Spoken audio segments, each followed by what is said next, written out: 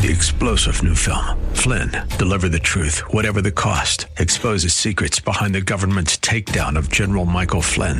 Flynn knew what the intel world had been up to. He ordered the first audit of the use of contractors. This set off alarm bells. He told the truth. He was the most dangerous person for Donald Trump to hire. They had to get rid of Flynn. Flynn, deliver the truth, whatever the cost. Available now. Watch it today. Go to salemnow.com. salemnow.com. Welcome to the Georgene Rice Show podcast. This program was originally broadcast live on 93.9 KPDQ. We hope you enjoy the show. Well, good afternoon and welcome to the Monday edition of the Georgene Rice Show. We're glad to have you with us. James Blend is producing. Sam Maupin is engineering today's program. Today we'll hear from Jean Hothaus, who's the author of Managing Worry and Anxiety, Practical Tools to Help You Deal with Life's Challenges. And we'll also take a look at what the Taiwanese church is doing and saying as they anticipate perhaps being the next Ukraine. That's coming up later in the second hour of the program as well. Well, Coin News is reporting that living in a large city often comes at a price, but Portland residents may be shelling out more than most. Well, as the cost of gas and rent continues to spike, I got gas yesterday. It was the first time since prices skyrocketed that I did a complete fill, $50 for my energy-efficient, low-mileage vehicle. It was really quite shocking. Well, as the cost of gas and rent continues to spike along with the rise of inflation, there's a new report that found Portland is now the 12th most expensive large city in the United States. Now, you might debate whether or not we're actually a large city, but that 12th most expensive, that's pretty sobering. Well, the study examined data from the U.S. Bureau of Economic Analysis, their 2020 Regional Price Parities Report, and it investigated the difference in cost of living throughout U.S. cities in an effort to determine where residents get the most of their money. Well, taking into account the cost of consumer goods, services, and housing, the overall cost of living in Portland, the metropolitan area, is 5.7% higher than the national average. The study reported, out of all large U.S. metros, Portland is the 12th least affordable place to live. Least affordable. Of the 55 large U.S. cities that were surveyed, the study ranked the Portland, Vancouver, Hillsborough metro area 44th in cost of living affordability. So when we're linked with Vancouver and Hillsborough, we do a little bit better. Well, the data showed Portland residents also pay much more for housing than most of the nation, with average costs about 30.5% above the national average. The study showed some promising trends for Portland residents as well.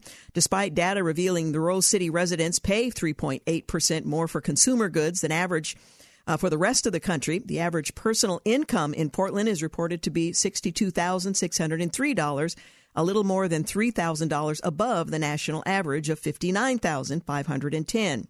Well, additionally, the report found that Portlanders pay less in utility costs. Really? I'm not seeing that on my bill, with 9.3% when compared to how much the average American spends. And while the data used in this study was from 2020, which might explain, at least in part, the outcome, the report cites new figures that suggest these trends have only increased since the report. Month over month and year over year, price increases have been at historic highs through much of 2021 and into the current year, 2022, the study went on to say, with categories like energy and vehicles seeing increases of more than 40% since the beginning of 2021. Also, as the study pointed out, rising consumer costs seen in Portland and other large metro regions are largely connected to the rise of inflation. The study's author explained the recent changes in inflation have continued to drive up prices within the past 2 years, which means Portland residents may have to get used to the financial strain.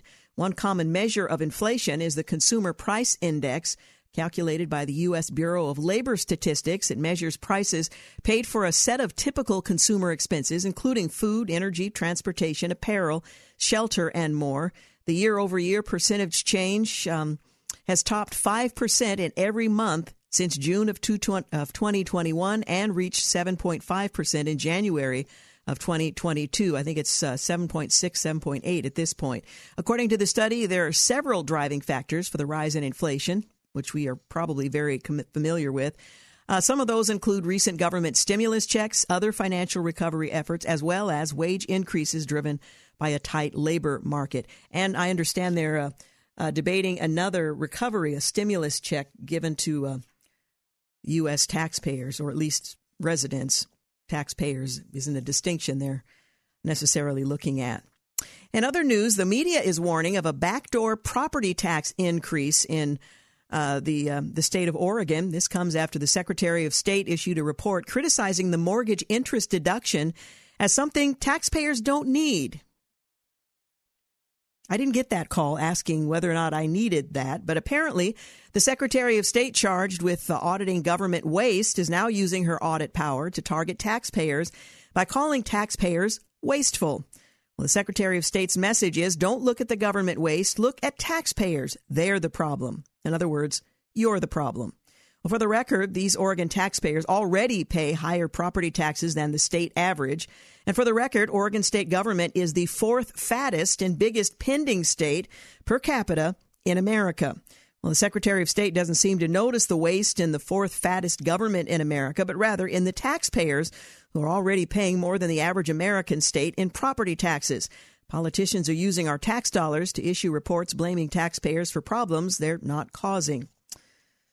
You can read more at OregonWatchdog.com. But be warned of what's about to happen next, because Oregon received nearly $5 billion in COVID funds. Much of it was added to the budget, which means Oregon will need to find more revenue to keep up. You are now officially a cash cow, so to speak. Well, today was the first day of hearings for the next Supreme Court justice. I predict she will be confirmed by the U.S. Senate, but today was the easiest day of that 3-4 day process. Senator Chuck Grassley, the Republican out of Iowa, said that Ketanji Brown Jackson's confirmation hearings won't be a spectacle like the confirmation of Supreme Court Justice Brett Kavanaugh. We will conduct a thorough, exhaustive examination of Judge Jackson's record and views, Grassley said. We won't try to turn this into a spectacle based on alleged process fouls. Good news on that front. We're off to a very good start. Unlike the start to the Kavanaugh hearings, we didn't have repeated, choreographed interruptions of Chairman Durbin during his opening statements, like Democrats interrupted me for more than an hour during my opening statement on the Kavanaugh hearings, he added. Well, Senator Durbin, chair of the Senate Judiciary Committee, said during his opening statement that Republicans' claims that Jackson is soft on crime fly in the face of pledges my colleagues made that they would approach your nomination with civility and respect. Well, they are supposed to provide their advice and consent to do so respectfully by asking questions on the candidate's record. I'm confident the American people will see through these attacks and any other last-minute attempts to derail your confirmation, Durbin said at the time. Meanwhile, Senator Lindsey Graham said during his opening statement that the same Democrats pushing for Ketanji Brown Jackson to become the first black female Supreme Court justice had filibustered a nomination by then-President George W. Bush of Janice Rogers Brown, a black conservative. As the historic nature of your appointment, I said, Graham told Jackson during Monday's confirmation hearing, but when I get lectured about Jackson during Monday's confirmation hearing, when I get lectured about this from my Democratic colleagues, I remember Janice Rogers Brown, an African-American woman that was filibustered by the same people praising you.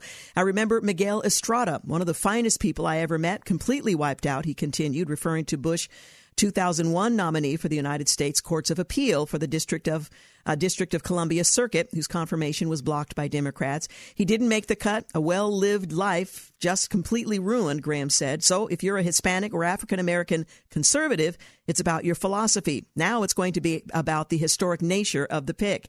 It's not going to fly with us, he added. We're used to it by now. At least I am. So it's not going to matter a bit to any of us. We're going to ask you what you think we need to ask you. And they're off to the races. You're listening to The Georgene Rice Show. We will be back in just a few moments.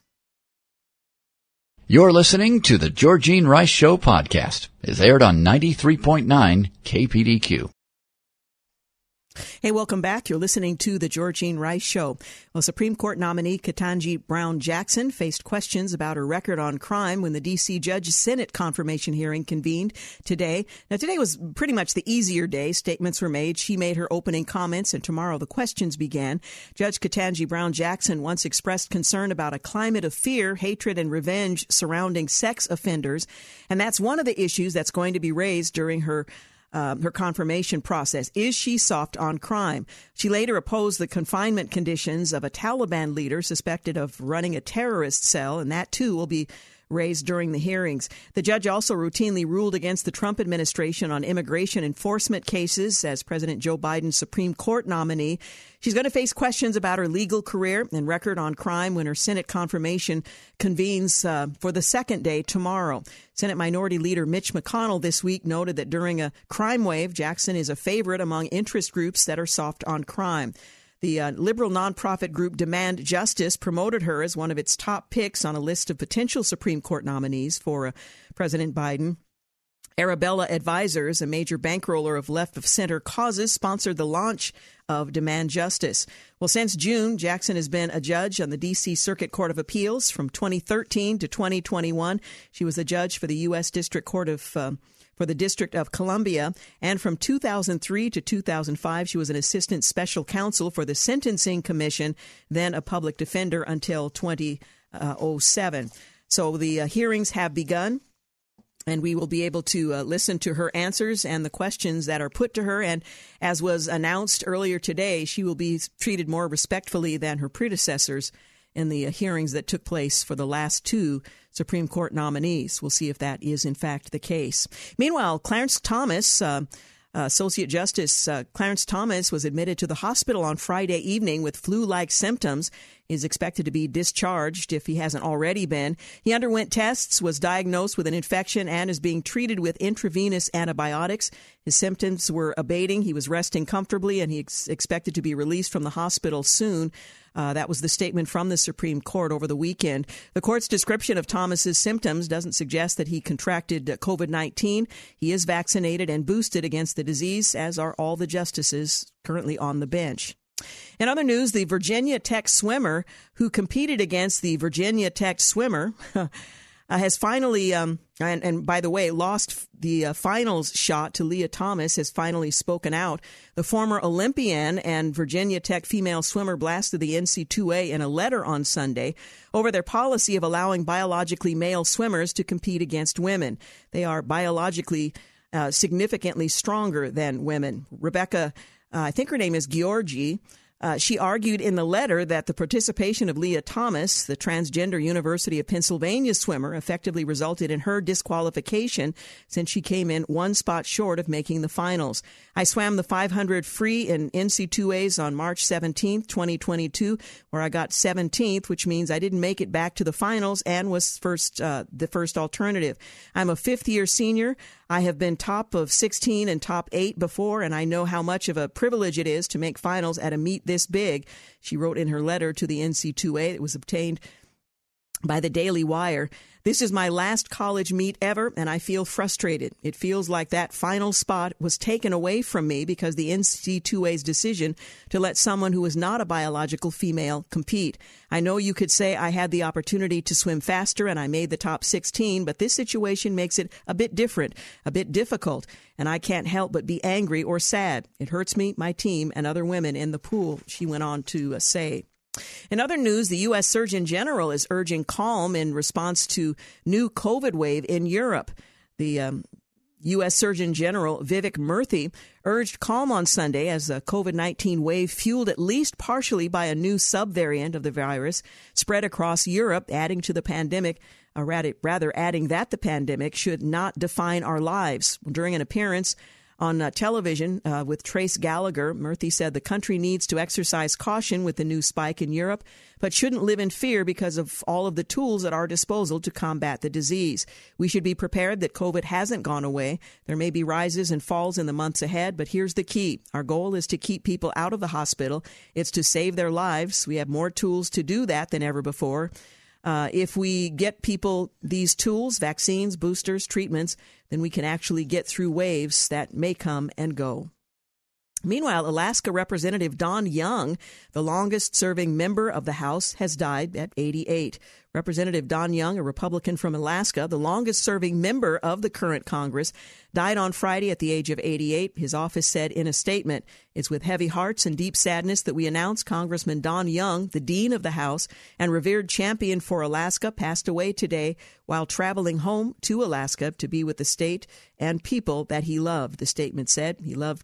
His beloved wife, Anne, was by his side. Young was the Dean of the House, the most senior member of either party, and was reelected in 2020 to serve his 25th term. He was running for a 26th. In other news, a recent poll says soaring support for school choice is now evidenced. Alexandra DeSantis says Americans of all stripes are beginning to reach a consensus in favor of school choice and of education policy that favors parental rights. The survey asked respondents about 4 key areas of education debate: the role of parents, education savings accounts, education freedom scholarships, and failing schools. On each question, the majority of all respondents believe that greater education freedom is the correct policy. And President Biden labeled Vladimir Putin a war criminal and a U.S. citizen was killed in Ukraine over the weekend. Responding to a reporter's question, the president bluntly stated that Vladimir Putin is, in fact, a war criminal. On Thursday, Secretary of State Anthony Blinken didn't back off from the president's designation, stating yesterday President Biden said that, in his opinion, war crimes have been committed in Ukraine. Personally, I agree. Intentionally targeting civilians is a war crime. The Biden administration has indeed designated Putin a war criminal, then it has significant ramifications for any future dealings with the Russian strongman. Indeed, how can the administration continue pursuing its desired nuclear deal with Iran, with Russia as the primary player, if it has recognized Putin as a war criminal? Meanwhile, Russia's atrocities against civilians continue, and a U.S. citizen has been killed in the city of Chernihiv, Ukraine. James Whitney Hill was shot by Russian snipers as he stood waiting in a bread line. Hill was a teacher who had been living and working in Ukraine for the past 25 years. He was 67 years old. Meanwhile, Putin called for self-purification against scum and traitors, referring to his own countrymen. Well, Democrats don't believe their own COVID messaging. It's time for Americans to get back to work and fill our great downtowns again, Joe Biden declared in his State of the Union address. People working from home can feel safe to begin to return to the office. While the statement drew a round of applause from lawmakers, many of them haven't embraced it. Nearly a dozen Senate offices remain closed, including the office of Senate Leader Chuck Schumer. It's even worse on the House side, with dozens of offices empty of personnel. Many Democrat lawmakers continue working from home or operating remotely. In fact, thanks to Nancy Pelosi's proxy voting system, one Democrat, Frederica Wilson from Florida, didn't submit a single in-person vote during the entirety of 2021, and her Washington office remains closed in 2022. As several Republicans observed, Democrats just can't give up their COVID theater, end quote. Underscoring this reality, Pelosi on Thursday called for the administration to request an additional $45 billion in new COVID spending, despite the fact that the government has yet to exhaust funding from the previous emergency spending bill, or that rampant inflation has been caused by COVID spending. Hey, you're listening to the Georgene Rice Show. We need to take a quick break, but we will continue to wind our way through the news. And coming up later in the program, Jean Hofhaus, who is the author of Managing Worry and Anxiety, Practical Tools to Help You Deal with Life's Challenges. You're listening to the Georgene Rice Show podcast. It's aired on 93.9 KPDQ. Hey, welcome back. You're listening to the Georgene Rice Show. Well, the House voted to end Russia's favored trade status with the U.S., and a top Russian general was reportedly detained as Putin targets traitors amid Ukraine invasion. Vladimir Putin admits Western sanctions are killing his economy, and mortgage rates in the U.S. top 4% for the first time since 2019. Uber and Lyft drivers are feeling the sting of higher gas prices, as is everybody else. Andrew Cuomo is considering running against the current governor, Kathy Hochul, despite opposition from his own party. Well, Russia fired a nuclear-capable missile that has never been used before in combat. According to the story, on Saturday, Russia said it used a hypersonic Kizhtal missile to strike a Ukrainian munitions warehouse in the western region of the country. The Kizhtal which translates to Dagger, is a nuclear-capable missile that has never been used before in combat and also has the ability to travel at 10 times the speed of sound and a range of roughly 1,250 miles. The New York Post reports that Russian Defense Ministry spokesman Major General Igor said that the high-tech missile carried the MiG-31 fighter jets carried by them, destroyed a large underground ammunition warehouse on Friday in the village near the western region of Ukraine. U.S. officials confirmed Saturday the hypersonic missiles were used, telling CNN they were tracked in real time as they headed toward the former Soviet nuclear base, which is about 380 miles from Kyiv and extends 150 feet below ground. Well, Vladimir Putin declined meeting with Volodymyr Zelensky, the president of Ukraine. He called publicly on Saturday for direct negotiations with President Vladimir Putin of Russia. But a senior Turkish official said that Mr. Putin was not ready for such talks. Zelensky is ready to meet, but Putin thinks that the positions to have this meeting at the leaders' level are not close enough yet. Ibrahim Kalin, a chief advisor and spokesman for the president Erdogan of Turkey, said, from the Times of Israel, in an overnight video address on Saturday, Zelensky said Russia is trying to starve his country's cities into submission, but warned that continuing the invasion would exact a toll on Russia for generations. The Ukrainian leader accused the Kremlin of an overnight video address of deliberately creating a humanitarian catastrophe and appealed again for Putin to meet with him to prevent more bloodshed. Well, Judge Ketanji Brown Jackson's confirmation hearing has begun. The judge, President Biden's nominee for the Supreme Court, faced the bright lights and the cameras of her 4-day confirmation hearing beginning today. She did a great job. Her opening remarks were very impressive, but the hard work begins tomorrow. Jackson has been through this confirmation process 3 times before, when she was nominated to the U.S. Sentencing Commission, to the District Court, and to the D.C. Circuit Court. A Virginia Tech female swimmer blasted the NC2A after losing a final spot to a man, and Representative AOC tells her live stream audience most people don't know what capitalism is. In a Thursday Instagram story, the progressive congresswoman whispered a secret to her followers. "Let me tell you a secret," Ocasio-Cortez said in a whisper. "Most people don't really know what capitalism is. Most people don't know what socialism is. But most people are not capitalists because they don't have capitalists' money. They are not billionaires," end quote. Well, the label doesn't matter as much as talking about policies, she continued, still whispering. "That's easier to understand. Do you think people should die because they can't afford insulin? Do you think that fossil fuel CEOs should decide whether the planet gets set on fire? Me neither," end quote. It defies comment. Laverne Spicer says, "Psst, I'll tell you a secret. AOC is an embarrassment to Congress and to women everywhere." She also whispered. Senator Ted Cruz shut down Dr. Fauci's suggestion that restrictions could return. From that story in the Daily Wire on Sunday, after Dr. Fauci cited the Centers for Disease Control, saying that if the United States saw a significant surge from a COVID-19 variant, particularly one that might result in an increase in hospitalizations, restrictions on the public might be reinstituted. From the RNC research, Fauci, "If we see a surge in cases, we have to be prepared to pivot and perhaps reinstitute some of those restrictions." Senator Ted Cruz rather strongly said no. It was preceded by another word. For petty tyrants like Fauci, he went on to say, they only have one tool in their toolbox: authoritarian restrictions. Enough is enough. Well, we'll see what actually happens moving forward.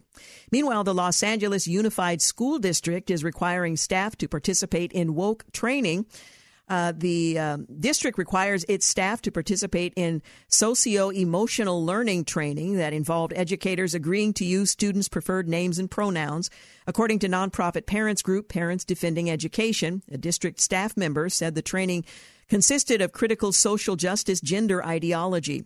The staff member also said staff were led by a restorative justice teacher and that they were given handouts to address instances in which students or staff make an unacceptable error in words or actions that are against gender ideology. The staff member called this training a cult retreat-like experience.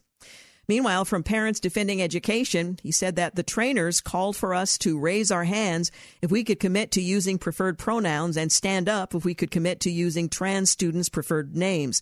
If staff didn't stand up, he explained that it was an obvious sign that you're problematic and bigoted and in the wrong. A Disney movie has restored a homosexual kiss in response to Florida's bill restricting sexual education before third grade. According to The Source, close to the production, Pixar's next feature film, Lightyear, does feature a significant female character, Hawthorne, who is in a meaningful relationship with another woman. And while the fact of that relationship was never in question at the studio, the kiss between the characters had been cut from the film. Well, following the uproar surrounding the Pixar employee's statement and Disney CEO Bob Chapek's handling of the Don't Say Gay bill, as they've named it, the kiss was reinstated into the movie last week. Breitbart says Disney also fell under the attack after reports that the company has given money to sponsors of the bill, which queer activists and their allies have dubbed the Don't Say Gay bill. Well, last week, after the Walt Disney Company faced the wrath of left-wing activists, the Disney CEO caved to the whole mob and announced that the company is pledging $5 million toward LGBTQ groups in response to the Florida bill. And from Carol LeBeau, the trust of parents has been the fuel that built the Disney empire. That trust is fast eroding. We'll see if that translates into anything tangible.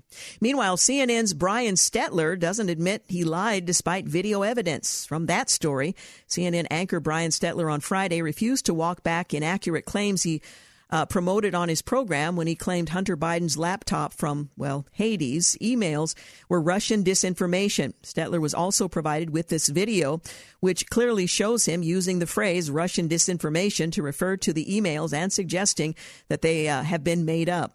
Media Research Center says that media pundits lied to you, falsely claiming that the Hunter Biden laptop story was Russian disinformation. Most of the networks who made the claim are not really covering the story. The New York Times broke and authenticated the laptop. And Twitter has suspended the Babylon Bees account for 12 hours over a trans joke. From that story, the satirical site, the Babylon Bee, note satirical, their official Twitter account was suspended from the big tech platform on Sunday for hateful content after posting a joke making fun of U.S. Assistant Health Secretary Rachel Levine, a biological male who identifies as a female. The joke called Levine the satire website's Man of the Year. Babylon's Bee CEO Seth Dillon says, "I just received this notice that we've been locked out of our account for hateful conduct." Once again, you're listening to the Georgene Rice Show. We're winding our way through some of the news headlines. And coming up in the second hour, we'll hear from Jean Hothaus, author of Managing Worry and Anxiety, Practical Tools to Help You Deal with Life's Challenges. You're listening to the Georgene Rice Show podcast. It's aired on 93.9 KPDQ. We're back. You're listening to the Georgene Rice Show. Well, President Biden warned China of consequences for helping Russia in his phone call last week. In a nearly 2-hour-long conversation last Friday with Chinese President Xi Jinping, President Biden warned that China would face consequences should it provide material support to Russia in the war with Ukraine. Well, the White House said that the conversation focused on Russia's unprovoked invasion of Ukraine.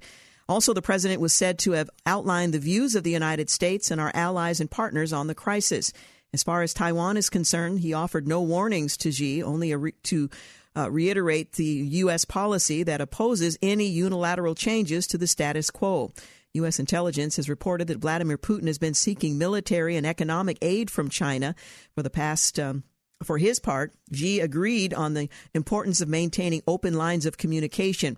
However, even as China officially condemns Putin's invasion of Ukraine, Xi made no commitment to withhold support from Russia. Meanwhile, the U.S. continues to send military aid to the country. An additional $800 million package of weaponry was sent last week. The latest polling numbers for the president indicate that Scranton Joe is stuck deep in the mud. His approval ratings have remained underwater now for more than 200 consecutive days. He's still got, 2.5, 3 years in his administration. A lot can happen in that period of time.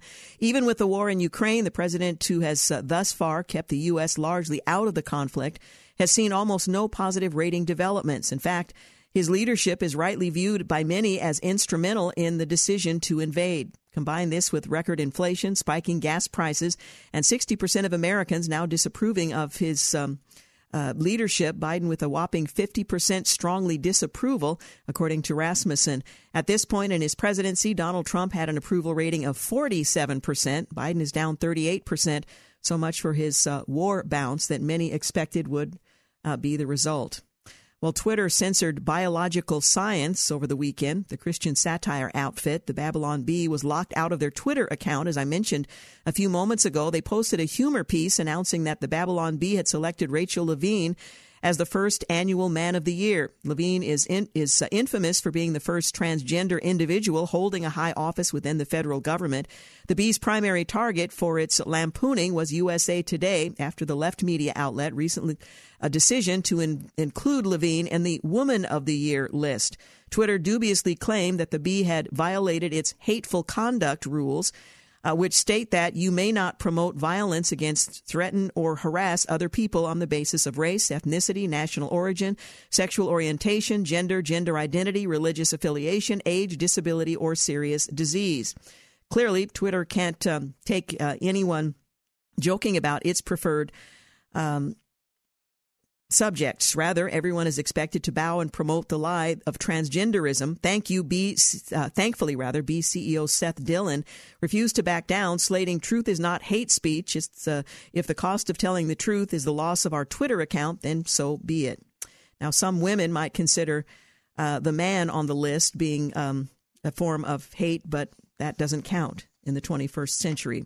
Justice Clarence Thomas has been hospitalized. This past Friday, the Supreme Court justice was sent to Sibley Memorial Hospital in D.C. after suffering flu-like symptoms. He's expected to be released if he hasn't already been released.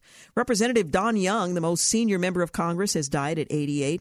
A Georgia ballot harvesting probe advances as the state's election board approved a subpoena, and over 170,000 migrants have amassed at the southern border anticipating the president's easing of border restrictions.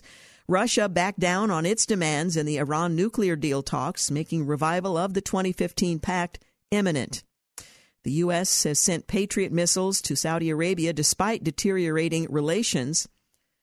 A same-sex kiss has been restored to Pixar's latest movie, Lightyear, following a staff uproar. And a federal judge has encouraged all of his colleagues to carefully consider whether the Yale Law School students who've attempted to shut down a bipartisan panel on free speech should be disqualified from potential clerkships.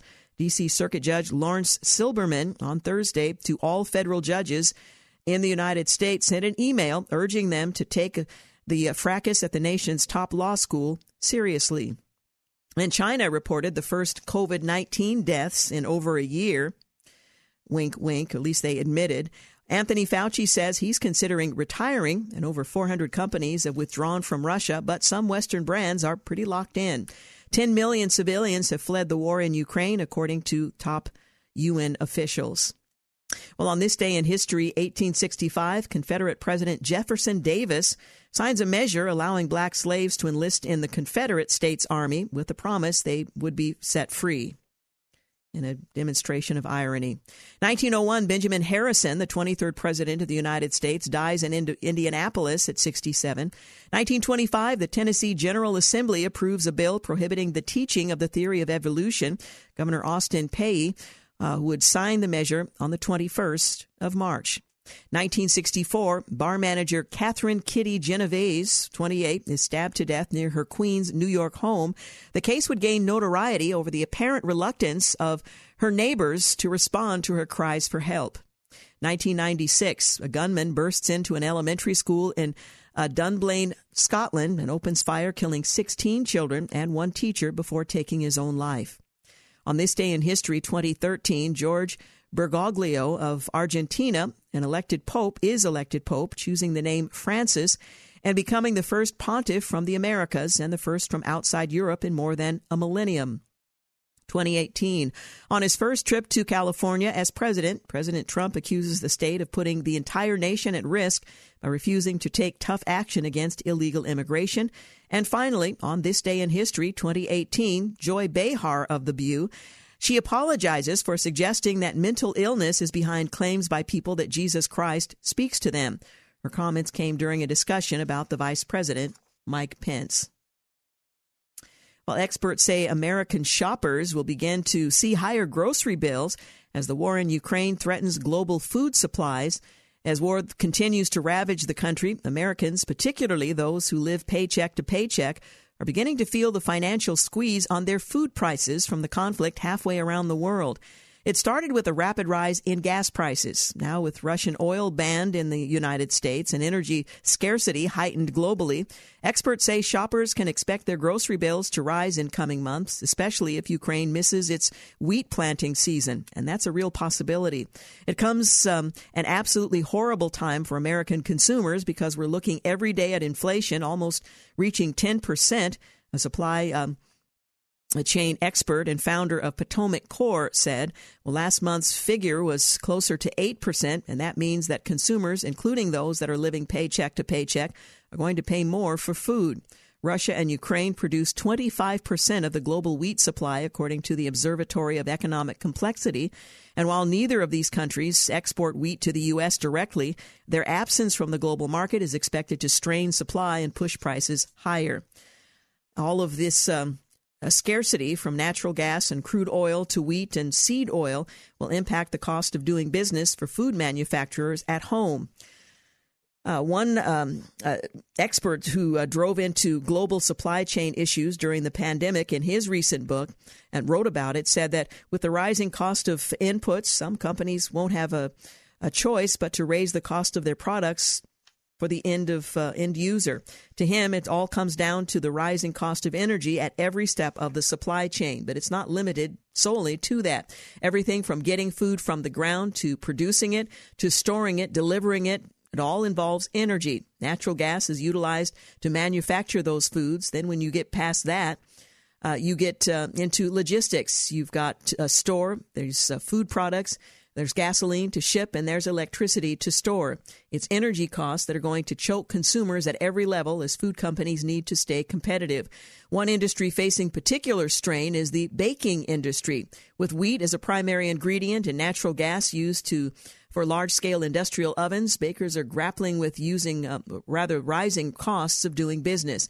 Just one more example of some of the area where there is strain. That the war in Ukraine and inflation is near a dangerous high. Experts are warning that this could have a major impact on prices of virtually everything we actually need. Well, you're listening to The Georgene Rice Show. We're going to take a break for news and traffic here at the top of the hour. Also in the second hour, Jean Holthaus will join us, Managing Worry and Anxiety, Practical Tools to Help You Deal with Life's Challenges.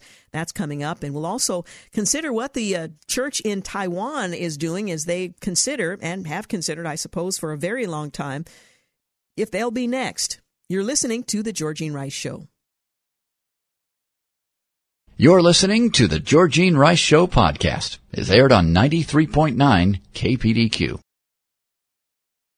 Hey, welcome back. You're listening to the second hour of the Georgene Rice Show. Coming up in the next couple of segments, we're going to hear from Jean Holthaus, who is the author of Managing Worry and Anxiety, Practical Tools to Help You Deal with Life's Challenges. We'll also take a look at the church in Taiwan and how they're managing with the prospect of war with China, if you can put it in such a way. Well, cooperation between Russia and China will only increase because the West is disrupting the foundations of the international system. That's a quote from Russian Foreign Minister Lavrov at a weekend conversation after the president, in a video, urged Chinese President Xi Jinping not to support Moscow's invasion of Ukraine. This engagement will strengthen, the state news agency TASS quoted Lavrov as saying at a national management competition. In the conditions when the West rudely undermines the pillars on which the global system rests, of course, we need to think how two great powers will continue to be in the world, end quote. Well, Lavrov, who served as the Kremlin's foreign minister for 18 years, mocked the U.S. for thinking it could apply pressure on other powerful countries to demand that these countries end cooperation with Russia under the threat of sanctions. We would understand if they did this with small countries, he said, but when such ultimatums and demands are given to China, India, Egypt, or Turkey, it looks like our American colleagues have totally lost touch with reality, or their superhuman complex has overwhelmed their sense of normalcy, end quote.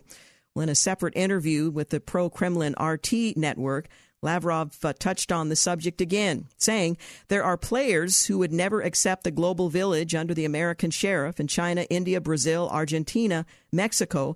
I am sure these countries do not want to be just in the position where Uncle Sam orders them something and they say, yes, sir, he said.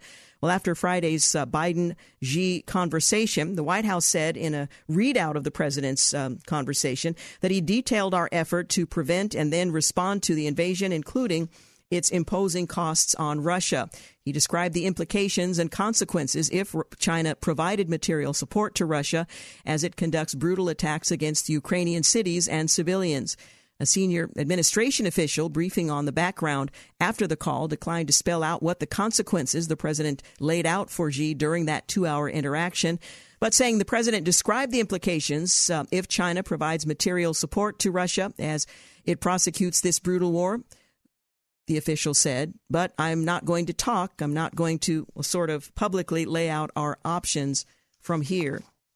So while apparently there were consequences laid out, we won't know what they are. Well, Saudi Arabia says it won't bear any responsibility for a shortage of oil supplies. Unusually stark warning marked a departure from the giant oil producer. Well, Saudi Arabia said on Monday that it won't bear any responsibility for the shortage of global oil supplies after the fierce barrage of attacks by Yemen's Houthi rebels affected production in the kingdom, the world's largest oil exporter. The unusually stark warning marks a bit of a different approach. The oil producers' typically cautious statements as Saudi officials remain aware that even their smallest comments can swing the price of oil and rattle global markets. Well, the statement came as the kingdom remains in lockstep with OPEC and other oil-producing countries in a deal limiting increase in production and as energy prices rise higher with Russia's war on Ukraine. Already, Americans have had to pay record-breaking prices at the pump for gasoline.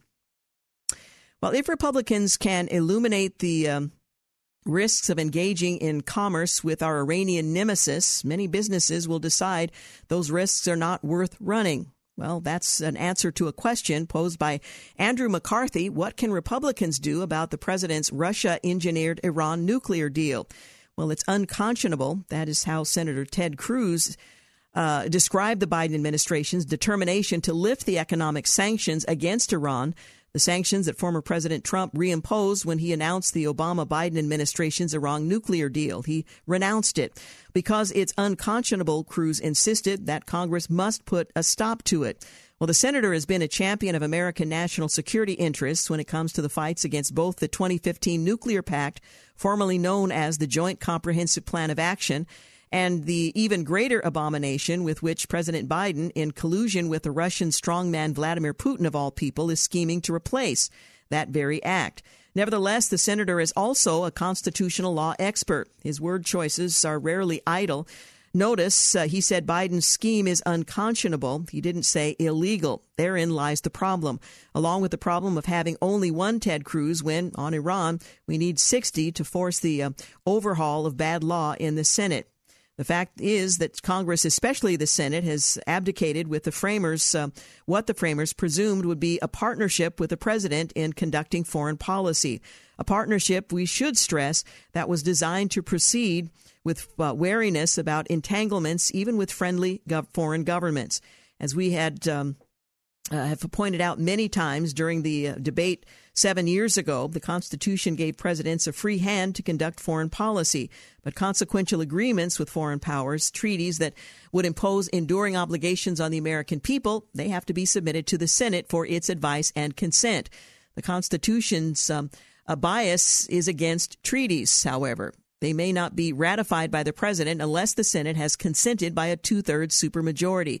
The framers' intention is manifest because foreign powers are not accountable to the American people, and we, therefore, are in no position to ensure that their actions, now or in the future, will comport with American interests. We should never make a binding agreement with a foreign power unless it so patently advances American security and prosperity that it can command overwhelming approval from senators who must face voters. Well, the question is whether or not that will be the case this time around. It certainly wasn't 7 years ago when the original agreement was agreed to and is now being presented once again, being advocated by the Russian president, Vladimir Putin, which is absurd enough in and of itself. Well, 17 months late, millions short, the New York Times on the Hunter Biden laptop, they finally admitted, well, it's actually a story. Michael Isikoff, once the top investigative reporter for Newsweek, tweeted something unintentionally humorous about the New York Times story. In the category of "didn't see this coming," he wrote, "The New York Times confirms the authenticity of Hunter Biden's emails derived from the laptop that he had been previously dismissed as Russian disinformation." Well, the obvious joke about "didn't see this coming" is that Hunter Biden's laptop is one of those scandals that would prefer to squash until the 2028 election. In October of 2020, Twitter and Facebook heavily censored New York Post stories on the laptop with the excuse that security officials, guess which party, cried Russian plot. Well, as columnist Tim Carney notes, it's late for griping about big tech censorship back then, but it still underlines the question, just what are the tech platforms and the major media colluding to lie about right now? What are the gatekeepers covering up today? Well, let's add to that, why is a news story illegitimate until prestige media outlets arrive on the scene years after the original conservative scoop? Well, the Times story was buried on page A20 of the print edition on St. Patrick's Day. In the second half of the paragraph 23, a trio, Katie Benner, Kenneth Vogel, and Michael Schmidt, announced the Times obtained the emails from a cache of files that appears to have come from a laptop that was left abandoned by Mr. Biden in a Delaware repair shop. Appears, so even now they're reluctant to admit that they got it wrong 7 years ago, or rather 17 months ago, and millions short. Well, let's see, there's a lot of other things that we could get into, but won't have time because we have an interview with Jean Holthaus, who is the author of Managing Worry and Anxiety, Practical Tools to Help You Deal with Life's Challenges.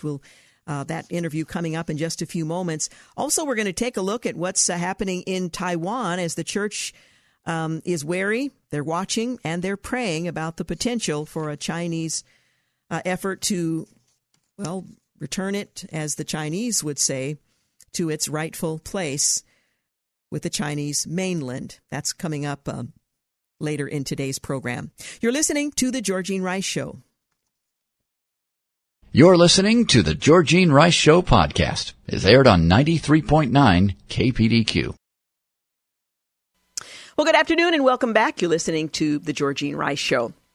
Well, Christians deal with anxiety and worry just as much as anyone else, sadly, but many feel guilty about it because Scripture tells us quite clearly not to be anxious for anything. Well, what should Christians do when they do struggle with anxiety? Are they bad Christians for worrying? And how can they help others who are experiencing extreme anxiety? Well, in her new book, Managing Worry and Anxiety, my next guest writes about how we can manage these things and provides practical tools to help you deal with life's challenges. Jean Holthaus is a licensed therapist of 24 years and director of Two Pines Rest Clinics. She integrates both the psychological and spiritual aspects of anxiety through research-driven and faith-informed methods.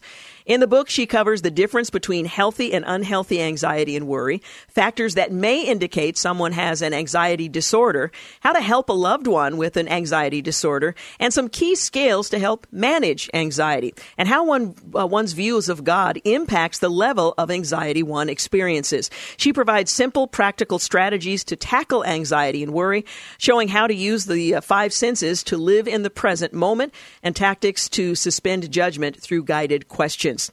Well, Jean Holthaus has more than 25 years experience providing therapy. She currently works as a clinician and manages 2 clinics for Pine Rest Christian Mental Health Services. Her professional experience includes working with individuals, couples, families, and much more. She's a member of the National Association of Social Workers and the American Association of Christian Counselors. She lives in Pella, Iowa, and we are delighted to have her with us today to talk about her latest book, Managing Worry and Anxiety, Practical Tools to Help You Deal with Life's Challenges. Thank you so much for joining us today. Well, thank you for having me. I'm glad to be able to be a part of this. This is such a poignant subject for us today. Perhaps we should begin by defining worry and anxiety. We talking about a clinical anxiety, or are we talking about someone who just is agitated? Can you help us understand how you're using these terms? Sure. And that's actually part of what makes this so hard is that we use those words interchangeably. Yes. And it makes it hard to tell if we're, having an anxious moment or someone that has an anxiety disorder. So I think about it in terms of we all are created by God to have a healthy anxious response when there's something external to us that is a threat. So if a car veers into my lane of traffic, I'm going to have anxiety. And that anxiety is going to push my body into fight, flight, or freeze, which it needs to in order for me to react so that I steer away from that car rapidly or whatever the threat is. But it's healthy anxiety because it helps me deal with an external threat. And as soon as that threat passes, the anxiety begins to dissipate too. So that would be what we would call healthy anxiety. And that's not what Paul was talking about in Scripture when he says, be anxious for nothing. But then there's this next step over, which we would call worry more, and that's what Paul's talking about when he talks about anxiety. And it's where we're actually responding to something that's not actually present in the current moment. We're either thinking about things in the future that haven't happened yet, and we're doing all of the what-ifs about those things, or we're thinking about things in the past and doing the coulda, shoulda, oughta. And in those situations, we have no power to change those things. And there are places where we have to trust our past to God because He's taking care of that. And we need to trust our future to God because He says He'll provide for it. And then one step beyond that is what happens when people get a clinical diagnosis of an anxiety disorder, which is actually a chemical imbalance within the body, which is causing it to live in fight, flight, and freeze, either all the time or intermittently without us kind of knowing when it's going to happen. So there's kind of that continuum there. Aside from this being displeasing to God, if we have crossed the line into what's healthy, what are the consequences to us as individuals when we experience anxiety that's unchecked, that's in the unhealthy range? Sure. Actually, if you look at what happens for worry and what happens in an anxiety disorder is your body is kind of stuck in that fight, flight, freeze space, which means it's pumping out all sorts of adrenaline and other chemicals into your body all the time, which causes it to be under chronic stress, and it affects virtually every system in your body and causes it to begin to degrade and break down. So there's just this litany of physical problems that comes from living anxious or worried all of the time or even a lot of the time. So it affects our physical body. It makes it really hard and steals our joy and our peace in the present moment, too. So it affects us psychologically as well. And it's really hard to have a relationship with God when we're kind of trying to play God and figure out all the answers without having to trust Him. So it affects every aspect of our life when we're living in those places. So when we acknowledge that we suffer from inordinate worry or anxiety, what's the first place we need to start? I suppose acknowledging the fact that this is a struggle, but where do we go from there? Sure. And oftentimes it's hard to tell that difference between, am I living in that kind of worry zone where it's a bad habit, or do I have actually a physical condition? And so I always tell people, start with going and getting a physical, because we want to rule out physical things that could be wrong with your body that might be causing it to do that. And make sure that you're healthy in those ways first, and then start looking at, okay, I'm going to need some help to retrain my body and retrain my mind to do things differently. And I may be able to do that on my own. I may need the help of an accountability group of some sort. I might need a therapist to help me kind of sort through, why am I doing what I'm doing? And are there other ways for me to live and build new habits? So it's kind of a process, and recognizing we have to learn to do it differently. We don't just wake up and kind of vow we're going to do it differently and have it work. Now, we might think of worry and anxiety as being a biological response alone, but you have a chapter titled How We Think and What We Think Affect Anxiety. So a lot of what goes on in our mind has an impact that does have physical consequence, but has significance in terms of how we express this very unhealthy thing when it's reached that level. Can you talk a little bit about how we think and what we think of how that affects anxiety? Sure.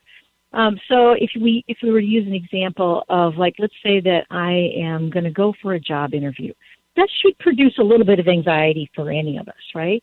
But if in my head I am worrying about all the things that I might say that are wrong and all of the ways I might make a fool of myself or all of the reasons this person might not like me, then I'm going to be running things in my head that are going to notch my anxiety up above that normal level that any of us would have into a place where it's going to be hard to think and it's going to be hard to answer questions that an interviewer might have for me. And I'm also actually in a place where I'm not thinking well of myself, which makes it hard to put my best foot forward in that place. And so as an alternative, if I go to that interview and I think to myself, I'm going to give my best shot, and if they like me and God wants me to have this job, then we'll go forward. And if not, I'll keep looking. That's going to let me be a little calmer about that job, and it's going to let me answer questions differently than if I'm worrying about doing the right answer and keeping everybody happy is going to do. So how I think about it's going to affect the level of anxiety I have, and it's also going to affect what I do in the end.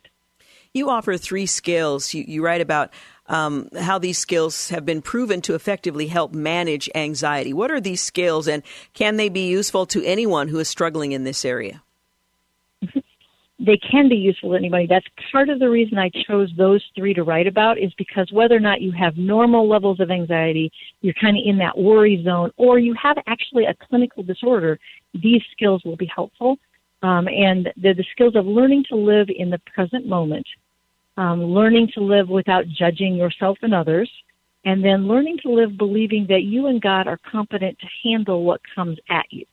And I call all 3 of those skills because that's exactly what they are. We don't come into the world knowing how to do any of those things. We have to learn them all, and we have to practice them over and over and get better at them over time. And so if we think about it that way, that we're having to learn to do those things, it's more helpful than just being mad at ourselves that we can't do them. That's good.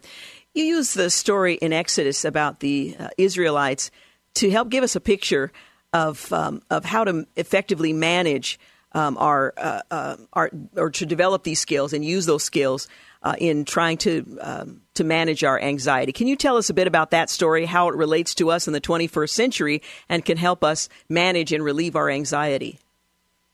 Sure. It's actually one of the stories God has used over and over again in my life, because when the Israelites leave Egypt, they run out of food, and they legitimately are hungry. And basically God says, I'm going to give you what you need for the moment that you're in. You can only have enough manna for today. And if you try to get enough for tomorrow today, it's not going to work. It's going to rot.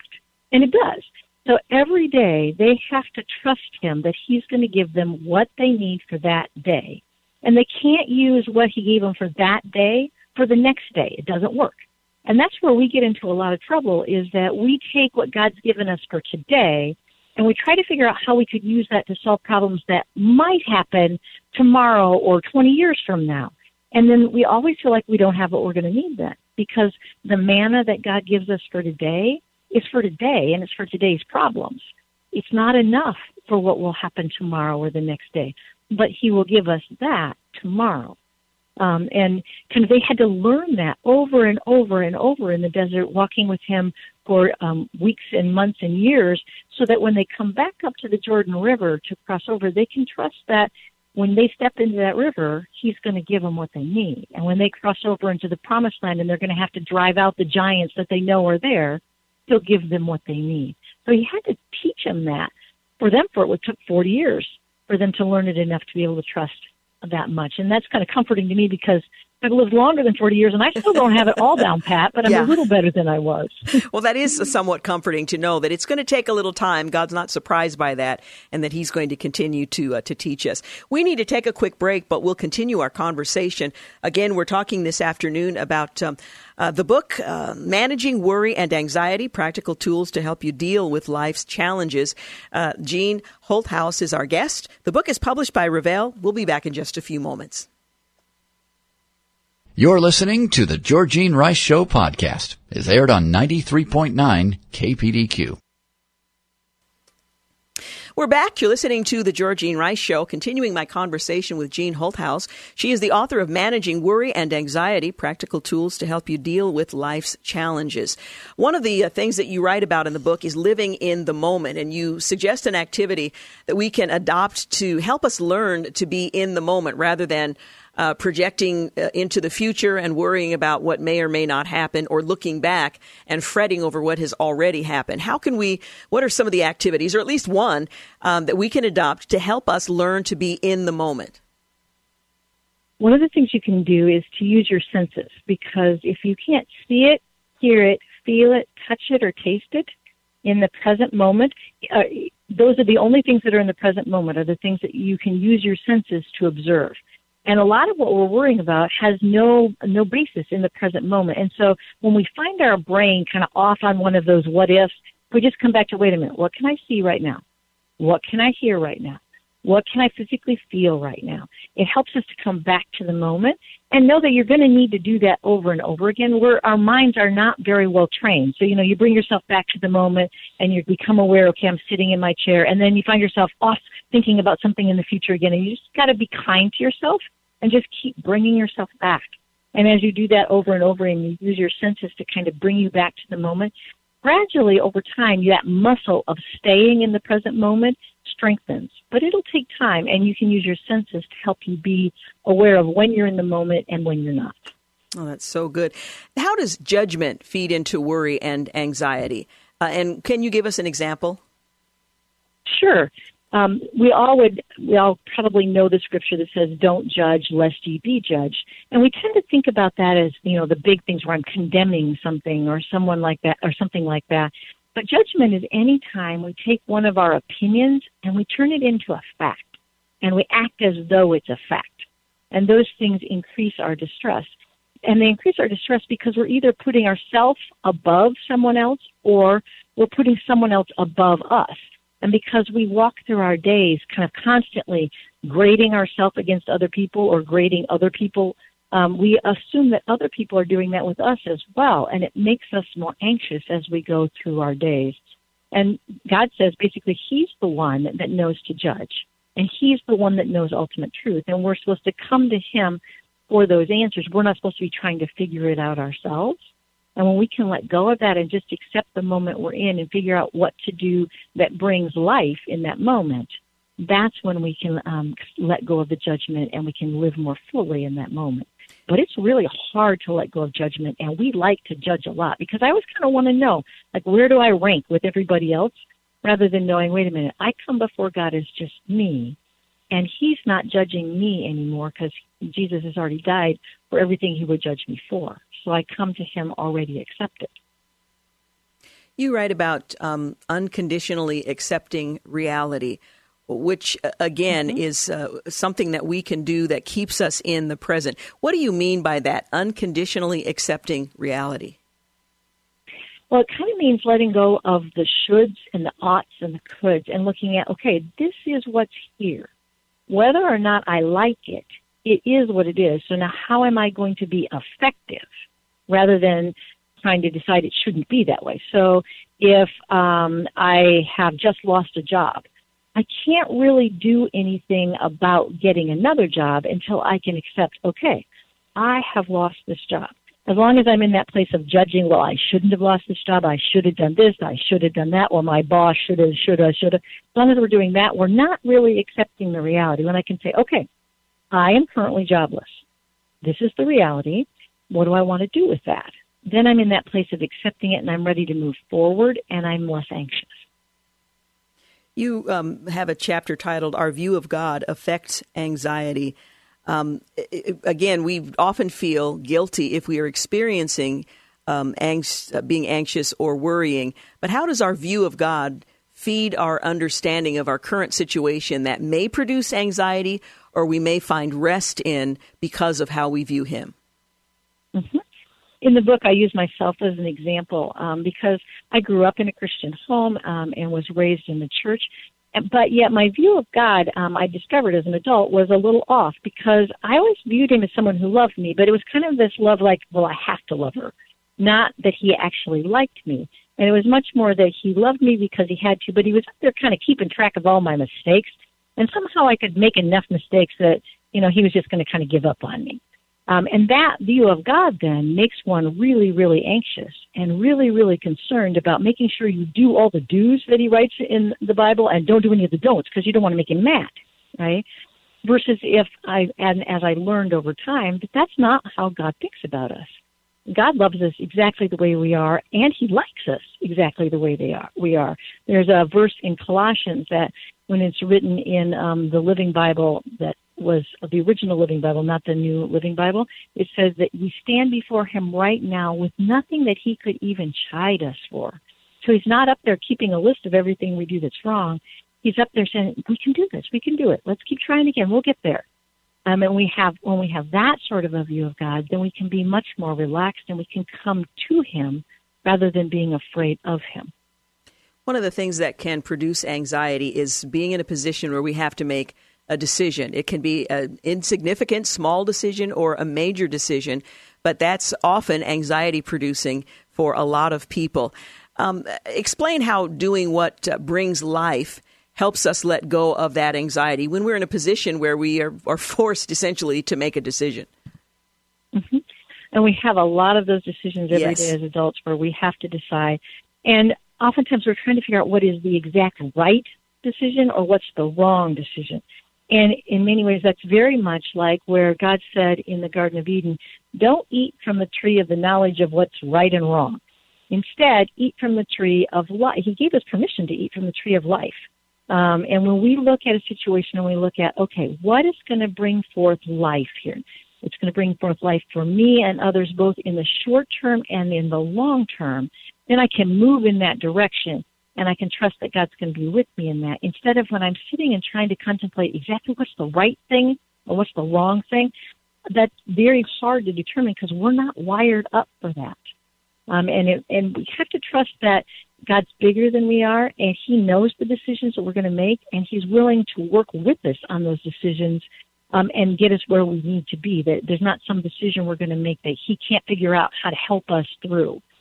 So it doesn't mean we can go recklessly off doing whatever we want, because we are told that we're supposed to do those things which bring life, not the things that would bring death or that violate his word. And the things that violate his word really don't bring life ever if you look at long term. They might bring life in the moment, but they don't do that long term. So if we just consistently are looking at, okay, I'm going to trust that God's big enough that he's going to get me through this if I don't do it just right, but I'm going to work consistently to seek him and to seek what will bring life, then we don't have to be afraid of the decision because we know that he's with us in it. We're talking about the book, Managing Worry and Anxiety, Practical Tools to Help You Deal with Life's Challenges, published by Revell. Throughout the book, you provide very practical activities for readers to undertake in order to tackle their anxiety. Now, why are these activities important to complete, and how does that help us long-term in dealing with anxiety or the temptation toward responding with anxiety in the future? Mm-hmm. I think it's really important to realize that we weren't born worrying. I've never seen a baby that worries. And we learned how to worry over time, and we learned it as a coping strategy because little kids believe that they're kind of the center of the world. Therefore, if they could predict all of the things that might go wrong, they can stop them from happening. And the example I use with my clients is that's a little bit like slamming your finger in the door just in case you hit it with a hammer later. But because we've learned to do that, and we've learned to practice that worry skill, we're going to have to learn different skills to replace it. And it doesn't do much good to try it one day and, well, I didn't get it right, so I guess I can't. We more have to think about it as training ourselves, training our minds to do things differently. And it's going to take time, and you have to build on it slowly over time.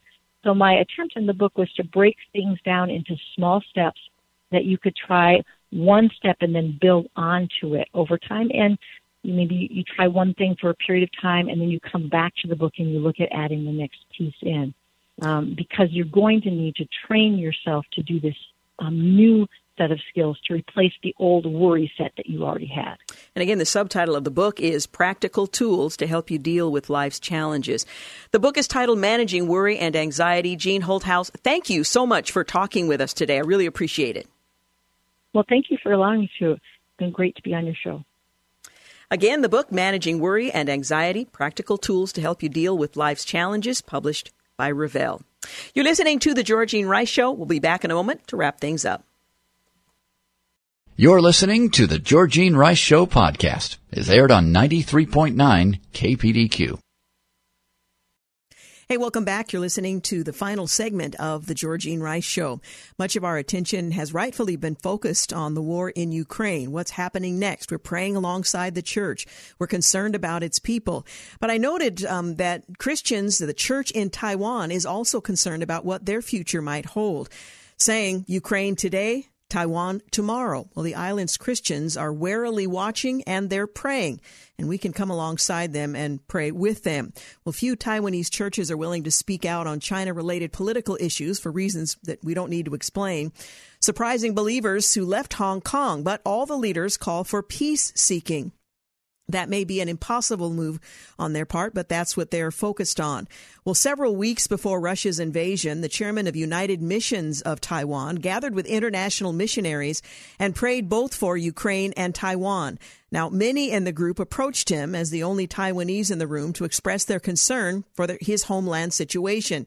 Later, he scrolled through his Facebook newsfeed. His friends back on the island were posting cheery photos of hot pot gatherings and vowing to lose weight after stuffing themselves over the Chinese New Year holiday. And it felt like his fellow missionaries were talking about a different Taiwan. It was weird, he says, and his name is Ray Peng. I don't know how to explain it. Well, he compared the typical nonchalance of the Taiwanese people to his in-laws who live in an earthquake-prone city on the east coast of Taiwan. An earthquake once hit while Peng visited them, and he was immediately concerned by its strength. But his in-laws brushed it off. They were accustomed to the tremors. Likewise, Taiwanese who've lived under the threat of invasion by mainland China their whole lives go on with daily life without thinking too much about it. But the cracks began to show on the 24th of February, he says. The Russian invasion has resonated with many Taiwanese emotionally as they've watched news clips from Ukraine and what could one day become their own reality. Well, online, some declare it's Ukraine today, Taiwan tomorrow, while pundits debate whether the U.S. military would really come to Taipei's aid in the case of an invasion by Beijing. Now, we've said a lot about what we are willing to do and obligated to do, but now they're questioning, would the United States actually do anything? TV news stations have recommended what to include in emergency packs, such as Japanese canned bread. Yet, on Sunday mornings, many churches don't broach the topic outside of naming Ukraine as a prayer item.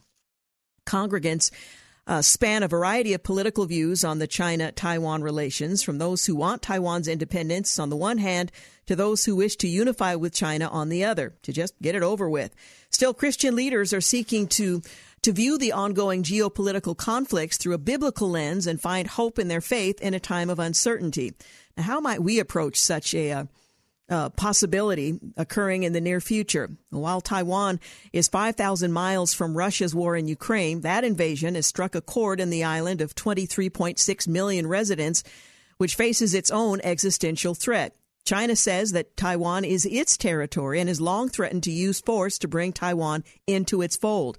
No one doubts that they will, in fact, do just that.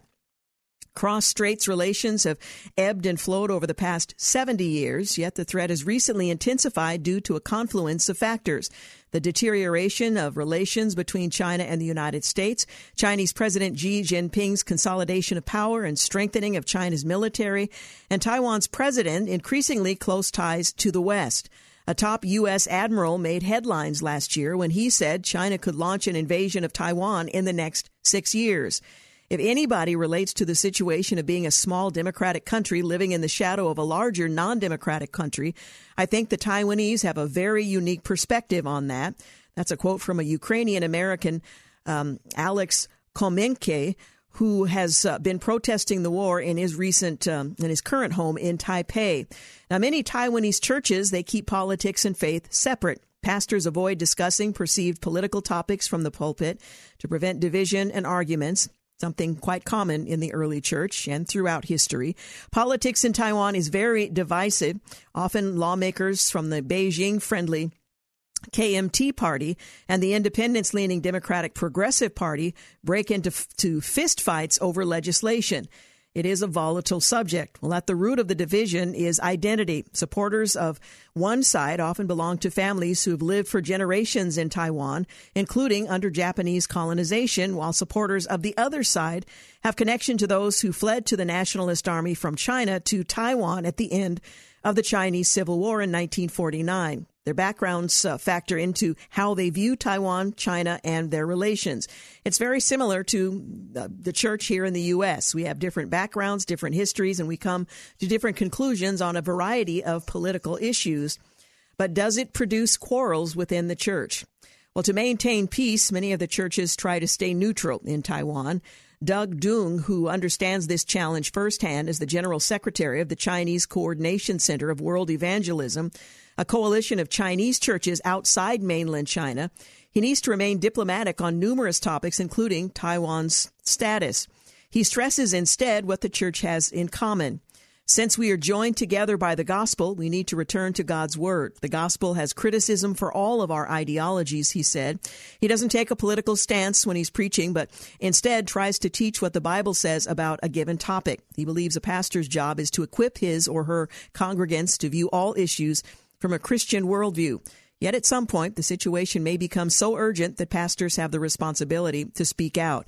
But when it is that time, it's really an art, and many times you can't see it clearly until after the fact, the pastor says. Pastors are in danger of either becoming self-righteous or staying silent, he added. It really needs wisdom.